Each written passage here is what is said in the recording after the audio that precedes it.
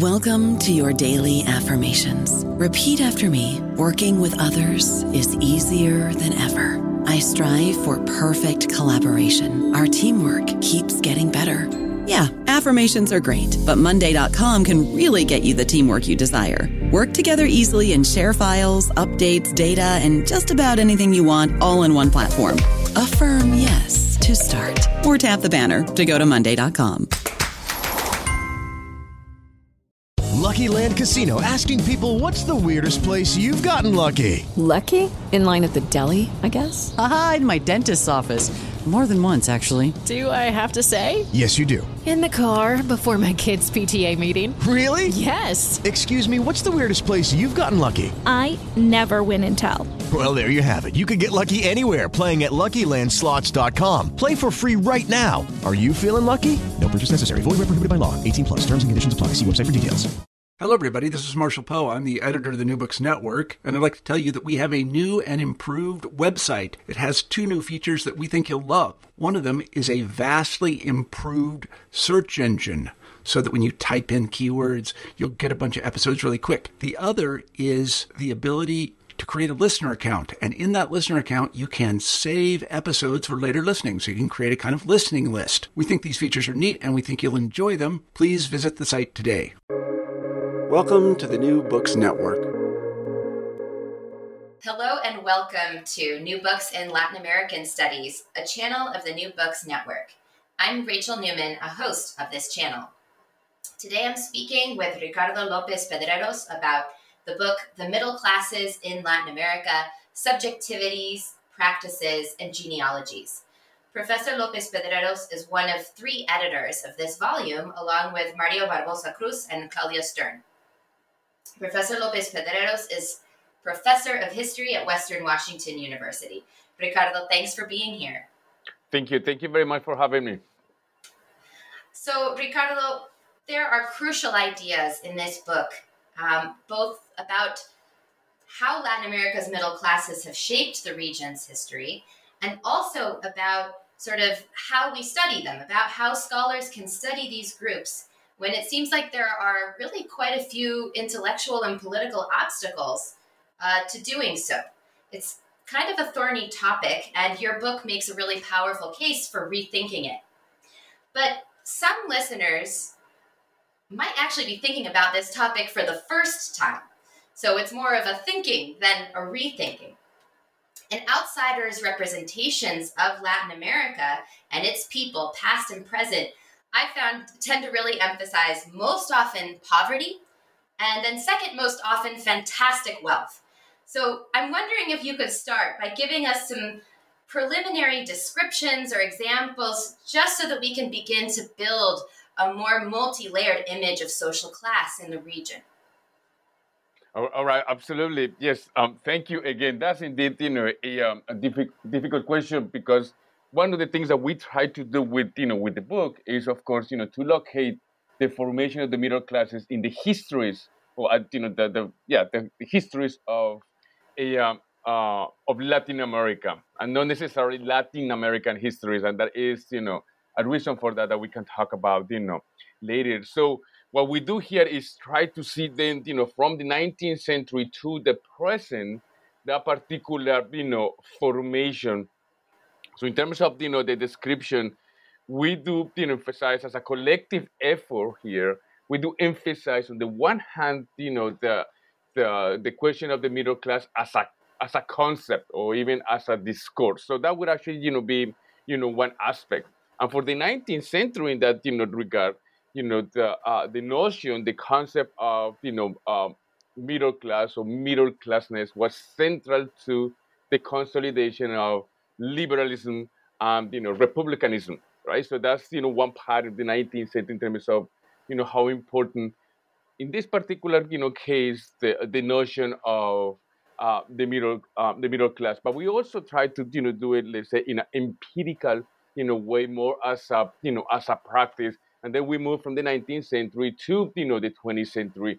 And we do it then, through let's say, some structural changes that, Latin America as a region, connected to other parts of the world, experience. Just to take one example, expansion of the service sector since they say 1930s, 1940s. That's a common reality for most countries in Latin America. So there are different contributions in the volume that shows how that expansion of the service sector, most specifically, office work, shaped, the formation of, the concept middle class, but also the reality of certain historical actors as part of, the middle classes. Then during the second half of the 20th century, we also see then as a concept and as a practice, the consolidation of neoliberal societies broadly understood.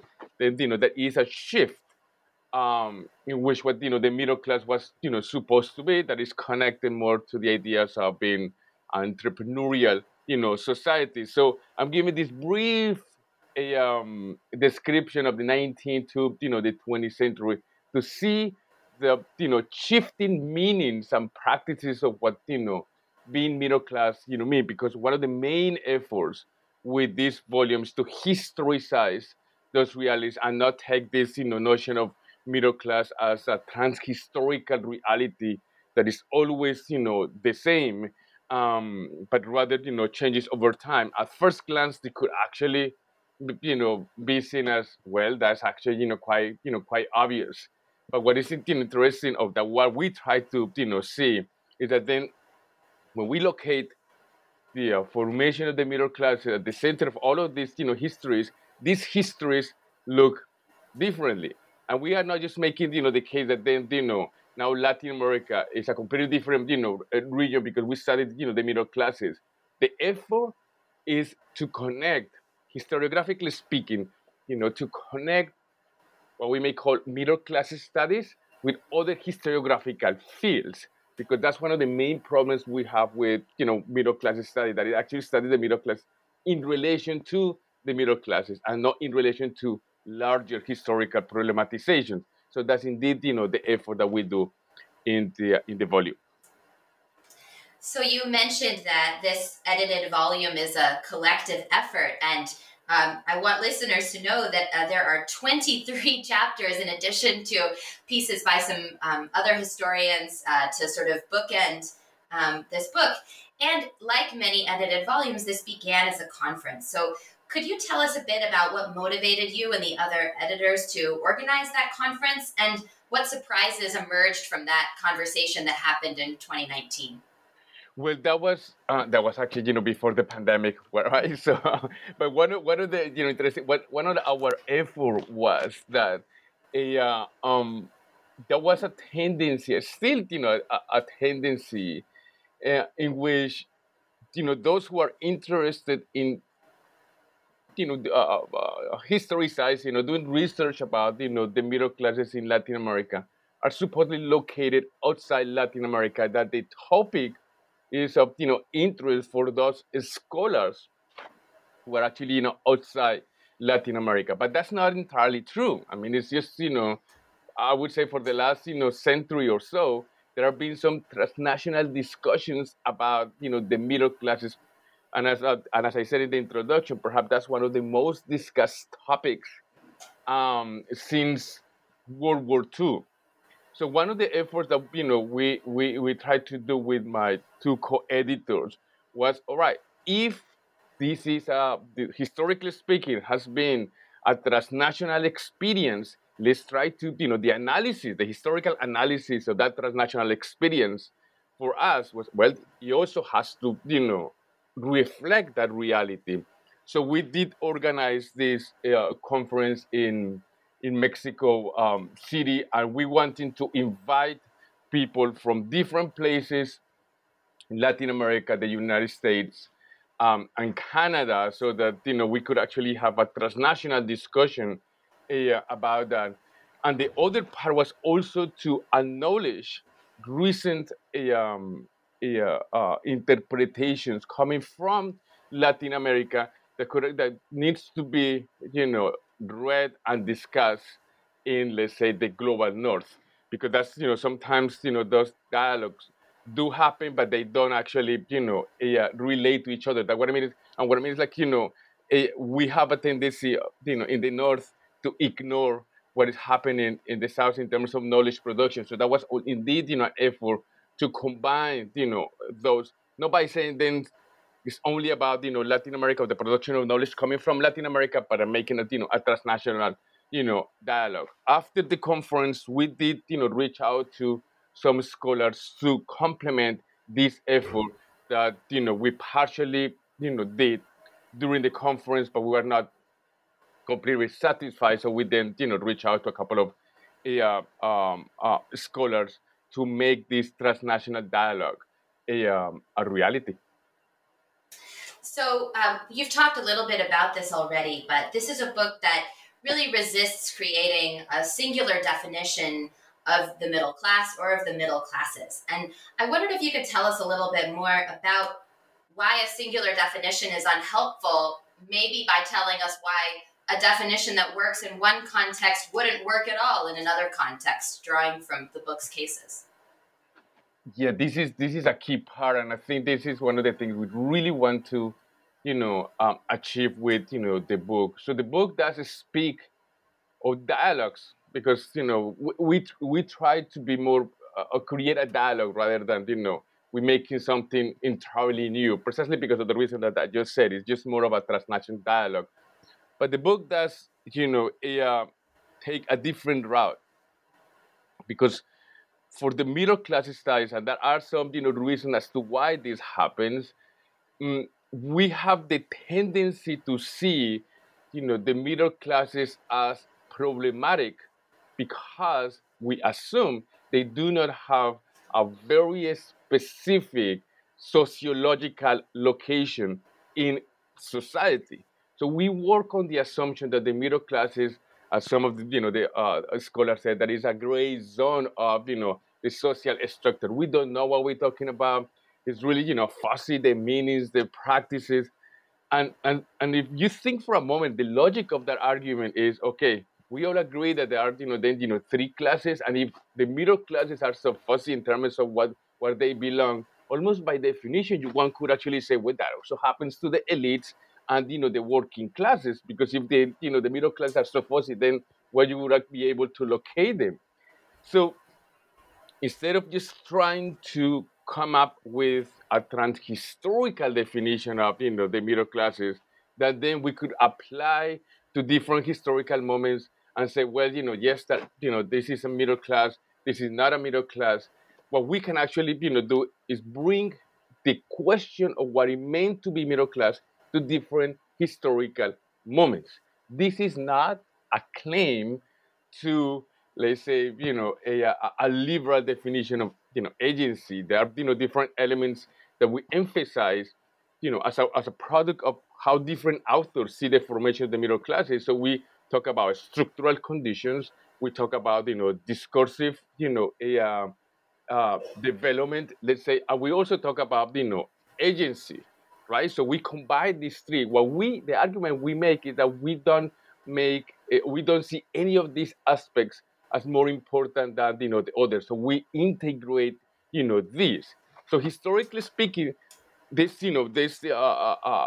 frame allows us then to historicize the formation of the middle classes. So if, for example, just to give a couple of examples here, during the first half of the 20th century, we see the expansion of the service sector. We also see the process of industrialization throughout Latin America. Then we see simultaneously the emergence of racialized discourses. One of them, a very important one, the notion of mestizaje. So in some cases, the notion of mestizaje, and some of the authors here, like Mara Viveros, shows is how this notion of racial harmony, the association of mestizaje with racial harmony, combine a definition of social harmony simultaneously connected to a definition of middle class. So that is a structural condition in that sense, that is to say industrialization, the growth of the service sector. There are some discourses here, the ones that I just mentioned, and then the multiplicity or the multiple ways in which different historical actors mobilize some of these discourses in order to consider themselves part of the middle class. So here what we're going to see is the consolidation of a dominant definition of middle class connected to the notion of, mestizaje. Or other case, the case of Brazil, for example, with, Barbara Weinstein shows how that in the case of Brazil, there was another, discourse, the notion of, the regionalization of race, the case of, Sao Paulo, and how the notion of middle class was indeed associated with whiteness. It's not that mestizaje and, the notion of whiteness were in, contradiction with each other. There are multiple racialized discourses, but a similar process happens with the notion of middle class. There were multiple ways of how those discourses are mediating the structural conditions, the expansion of the service sector, the expansion of the process of industrialization.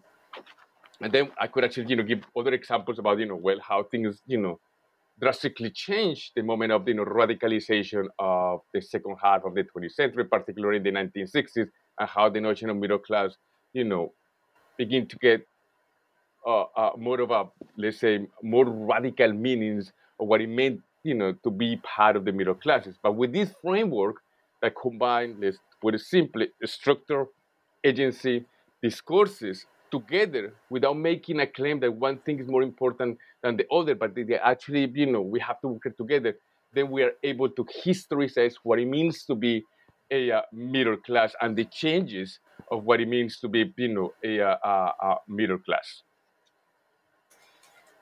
I would love to hear some more about something that comes up in the book of class boundaries and how those boundaries get tested or enforced or how they actually shift over time.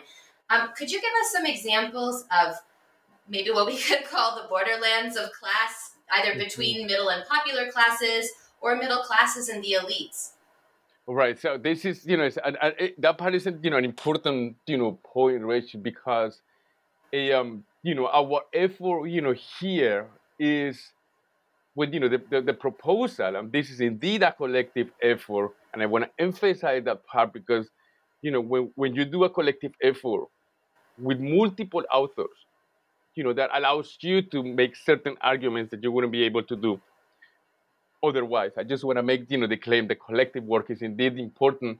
And one of the, effort is that we propose the notion of middle class, the concept of, middle class as a meaningful category to understand power, domination, and, the hierarchization of societies in Latin America. That is, I would call this a universal, question that is not only limited to the question of Latin America, but it goes, beyond.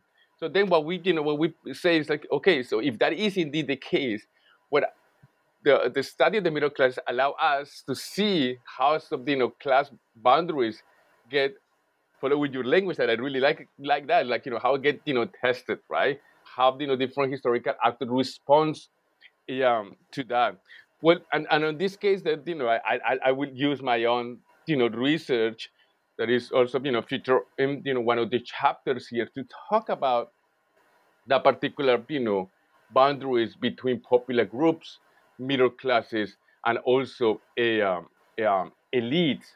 So the case I offer here is the radicalization of some professionals in the 1960s and 1970s as part of Cold War politics, and as part of that radicalization, some middle class professionals, women and men, are going to make the claim to represent popular groups. But in that particular context, what we now see is, who is the proper revolutionary subject. In that particular discussion, what then, see is who the proletarian, the proper proletarian, would actually, be in relation to some elites or imagine oligarchies. So in this particular case, the oligarchies and the elements of gender would be, crucial. The oligarchies, according to the discourse being, put forward by these, radicalized, professional, part of a petit bourgeoisie, following the language of, the moment, would be, feminine force against, the democratization of, society. So they are created a boundary of, belonging to the oligarchies would actually, mean the feminization of certain class belonging. Simultaneously, these petit bourgeois men and women are going to see the proletarian as the source of masculinization. So I'm offering these examples, and I cannot go too much, into more detail, but I'm offering these examples just to see how certain boundaries are imagined through questions of, gender. Other example is actually imagine, question of, race in order to imagine a hierarchization of, societies. But to go back to my, earlier point, it's not just here, claim to whatever, people say about the middle class, then it becomes the reality of middle class. No, because what we actually see here, some two structural conditions at work. On the one hand, is the the developmental programs that create material opportunities for some of these professionals to represent the developmental state.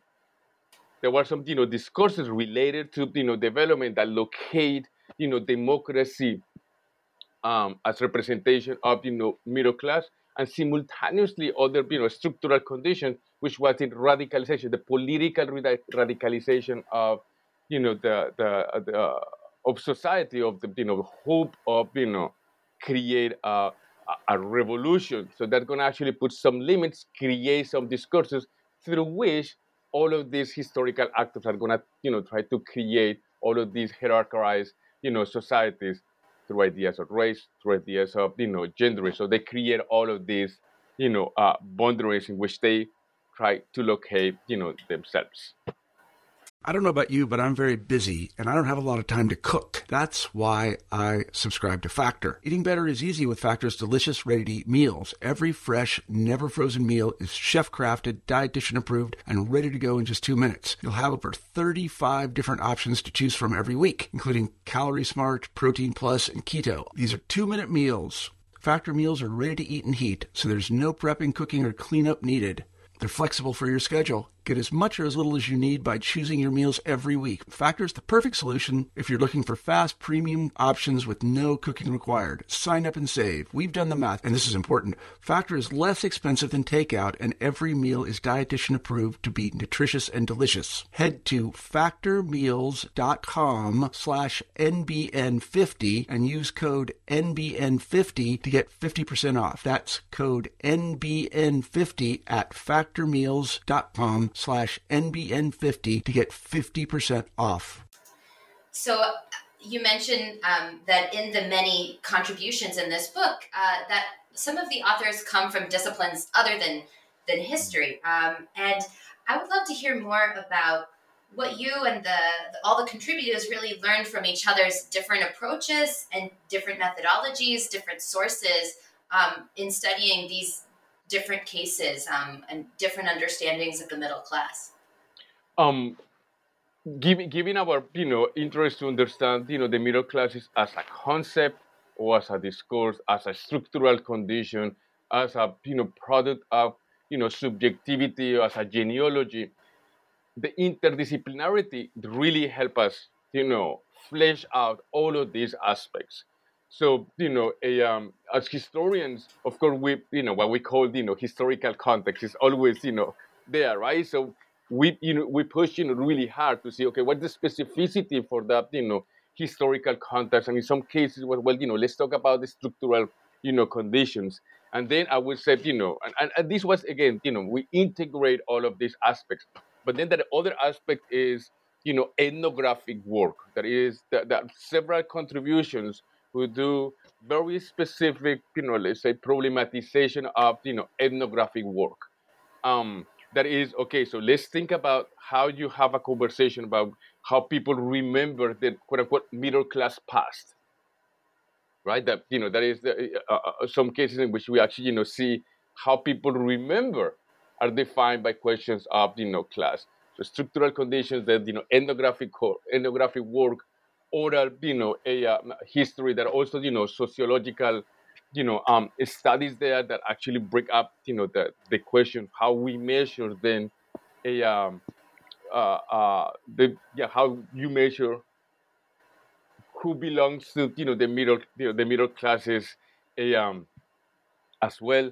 So the interdisciplinarity allow us to make this, integrated argument about how middle classes get materialized.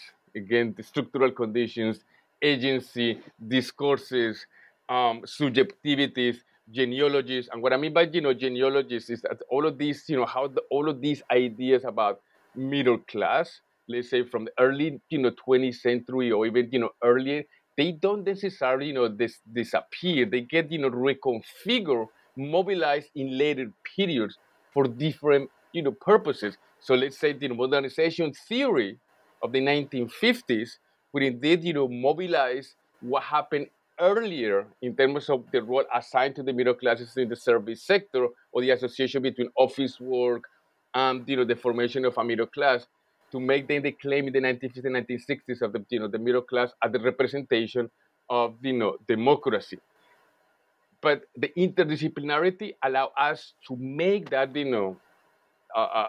integral argument, so that we keep in mind the historical process, but we also emphasize the ethnographic part, to see how people thought of themselves as part of of a class. Even if in most cases you will actually see the contestation of that boundaries. The case, for example, of Mario Barbosa and his piece on early Mexico is a very interesting one, because what is at stake is precisely how those boundaries get tested, so that it is an ethnographic work of how different documents in the bureaucracy of the Mexican state is indeed defining who belong to the middle class. But simultaneous, that is the effort of how that process in reality creates some burdens, because some people needed to actually keep up with some of the definitions of what middle class was. So we actually see all of these two processes. But again, it's just because we offer an interdisciplinarity approach to the formation of the middle classes in the 19th and 20th century.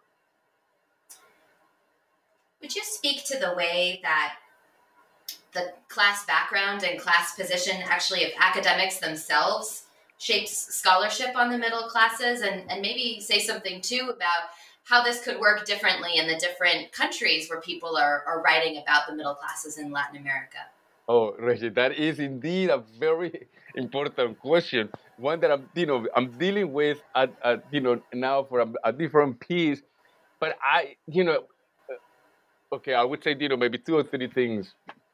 The first one is one of the things is important for us to see is why do we think, we mean it, scholars, what do we think we haven't studied the middle classes? Which I don't think that's necessarily, the case. We have,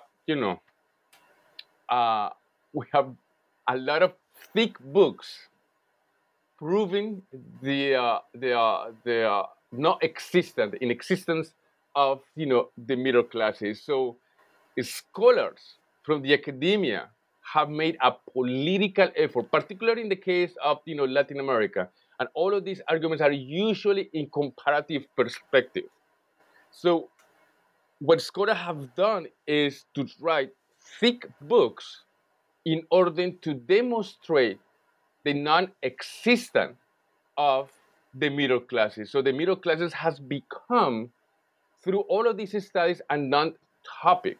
So that doesn't necessarily mean that it hasn't been studied. It has been studied in order to prove its inexistence in the case of Latin America.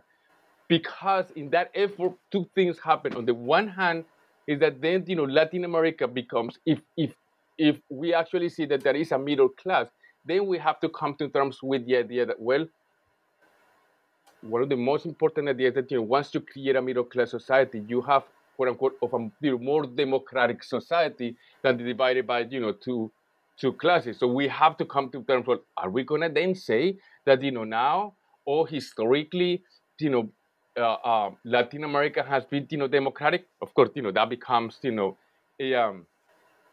question. And the other then is the question of the positionality of scholars themselves. by denying, by saying that it does not exist, is a way, I would argue, and of course I don't make that argument in the introduction to the book, but it's something I'm writing right now, is that by denying the existence of the middle classes, right, is a way to protect class privilege from those who are writing about the topic. And of course we would actually have to see how that indeed happen, because of course what is that in any other better way to protect one's privilege by saying we don't have to talk about it? So, and of course I'm making an assumption here that most scholars are of a middle class background, and we could actually make that case. We could actually historically speaking, there's research to show that that is indeed the case. So that would actually produce those two, that the positionality and the class background shape how the middle classes have been historicized. And the third aspect would actually be that profound Eurocentric views of what the middle class is all about. That is one of the main reasons why we think that the middle class, historically speaking, hasn't existed as a historical reality, as a class even, as empirical reality in Latin America. It's the implicit point of comparison. And the middle class in Latin America always found wanting with that particular definition. So what we do is not just to say, okay, let me show you that the middle classes did indeed exist, right? Because when we actually say then this is, as some decolonial thinker would actually argue, well, yeah, there are some parts of Latin American society that get closer to, what they call a colonial matrix of power, which is associated with Europe.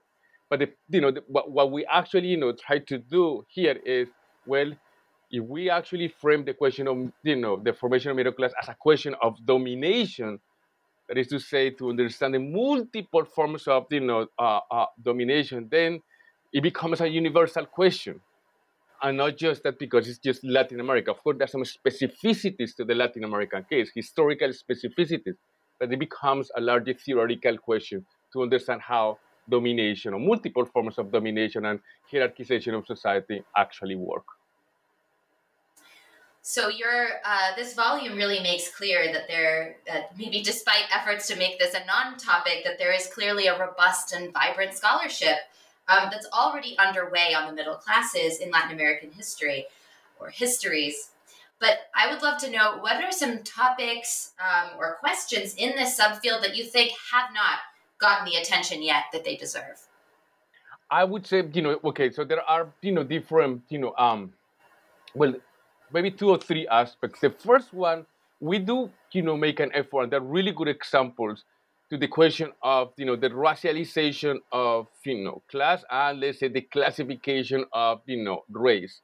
It is indeed, important to, continue working on that, aspect. Again, to engage what I would consider is now a hegemonic way of understanding Latin America, which is from, decolonial theories.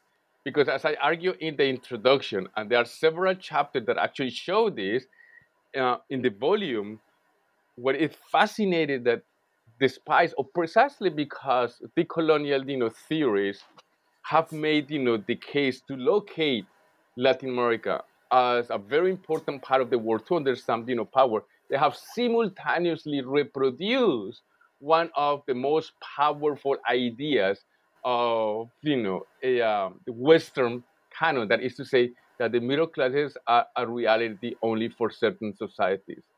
And in this case, well, Europe and, the United States. It is a way to create what I would call an imperial difference.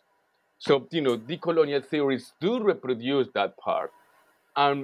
So one of the things in order to challenge that is to see the racialization of class and the classification of, race.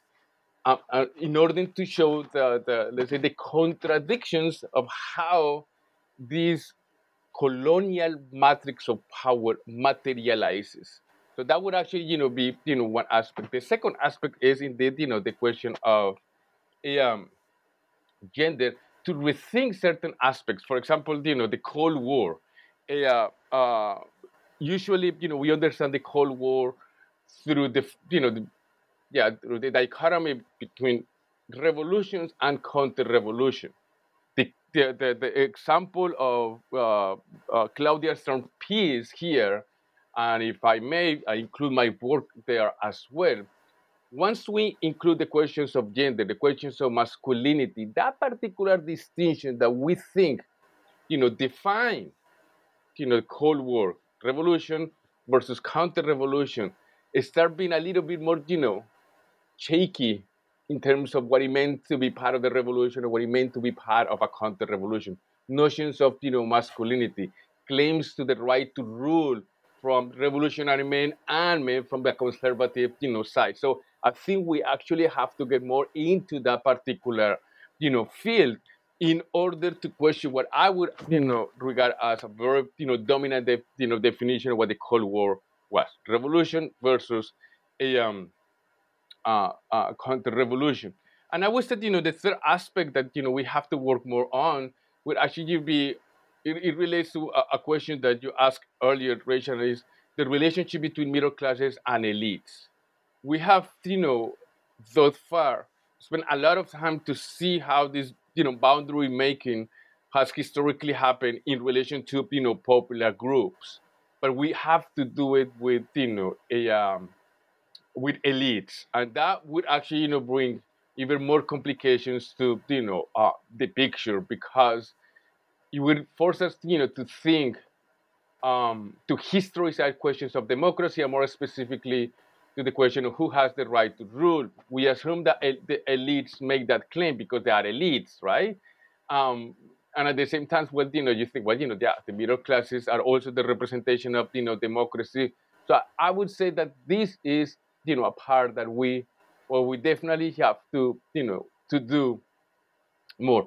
And if you allow me, perhaps historically speaking, we need more, studies on 19th century. There are some, we, feature some of the 19th century studies, but we also have to, continue working on that, because we assume that the reality of a middle class came from, Europe to, the Americas. So I imagine studies showing how, not to say that then, Latin America was the, original story of, middle class. That's not the point, but just to see the transnational connections, and those transnational connections, would actually be, interesting to see for the 19th century, because that is a, let's say a 20th century bias about, the study of the middle classes. That, okay, yes, the middle, 20th century is, of course, almost quite obvious that it emerged, a materiality of middle class emerged in the 20th century. But it will be, interesting to push the argument a little bit, and, see the transnational,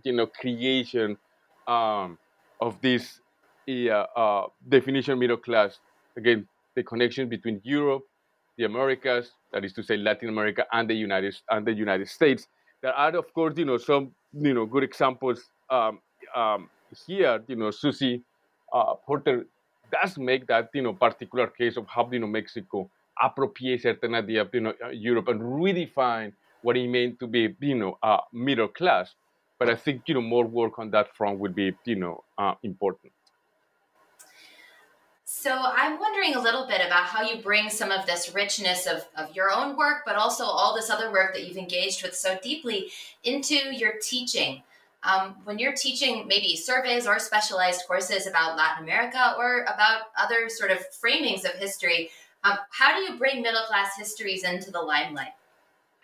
Okay, and well, there's on several ways. One, I teach a class on the work histories of the middle classes, and so I do 19 to 20th century. But given the effort that we do in this volume, it's a collective effort to integrate the formation of the middle class as a topic to other historical problematizations. The way I do it is, okay, what is the historical problematization? Let's say modernization as a reality. Let's say early 20th century. So sometimes what I do is bring up some documents either as memories of interviews, oral histories, or documents produced at that particular moment, to see the multiple ways of how modernization was experienced, how that experience was indeed materialized through questions of class, gender, race, age, generation. So that's the way I do it. I bring some examples. So in the case of Colombia, that's the one that I know best. But sometimes I make some comparison with Chile or Argentina or other places. So I bring some documents in which they can actually see the major distinction that was created between those who work in factories and those who work in offices. The redefinition of labor in process of modernization, urbanization, and then how certain ideas being about middle classness is being formed, and how at the core of that notion of middle classness, the creation of a working class identity is also being materialized, so that a student then see how class is being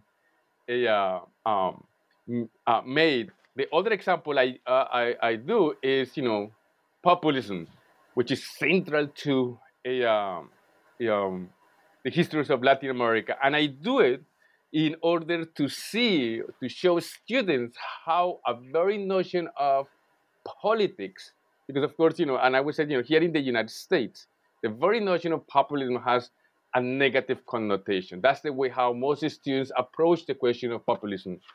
So they see, well, what's wrong with, Latin America? It's the way to, exoticize Latin America, right? The United States was supposedly all about, democracy, and, let me, and they actually, see the case of, Latin America as the representation of democracy, i.e. populist, politics. So sometimes what I do is to show students how that notion of, middle classness shaped the way how they see Latin America. And then I, see how, at the core of populist politics, but indeed, a question of what it meant to, live in a democratic society. So I do it, through primary sources, interviews, examples with certain, problematization. I have other examples for, Cold War, or more recently to see how the very notion of, middle class is so central to a neoliberal society, and what we may call, the depoliticization of, social relations, how the middle class becomes, quote unquote, the proper, definition of what, people should actually do, the ideal of a society. So that's the way I integrate some of these discussions into my teaching. We've been speaking today with Ricardo Lopez Pedreros about the volume he co-edited with Mario Barbosa Cruz and Claudia Stern, The Middle Classes in Latin America, Subjectivities, Practices, and Genealogies. Ricardo, thanks so much for your time. No, thank you very much, Rachel, for this opportunity, and I certainly hope that there are a lot of readers for this book, and I thank all the contributors to the book and my co-editors, because I do think that a collective work make a difference.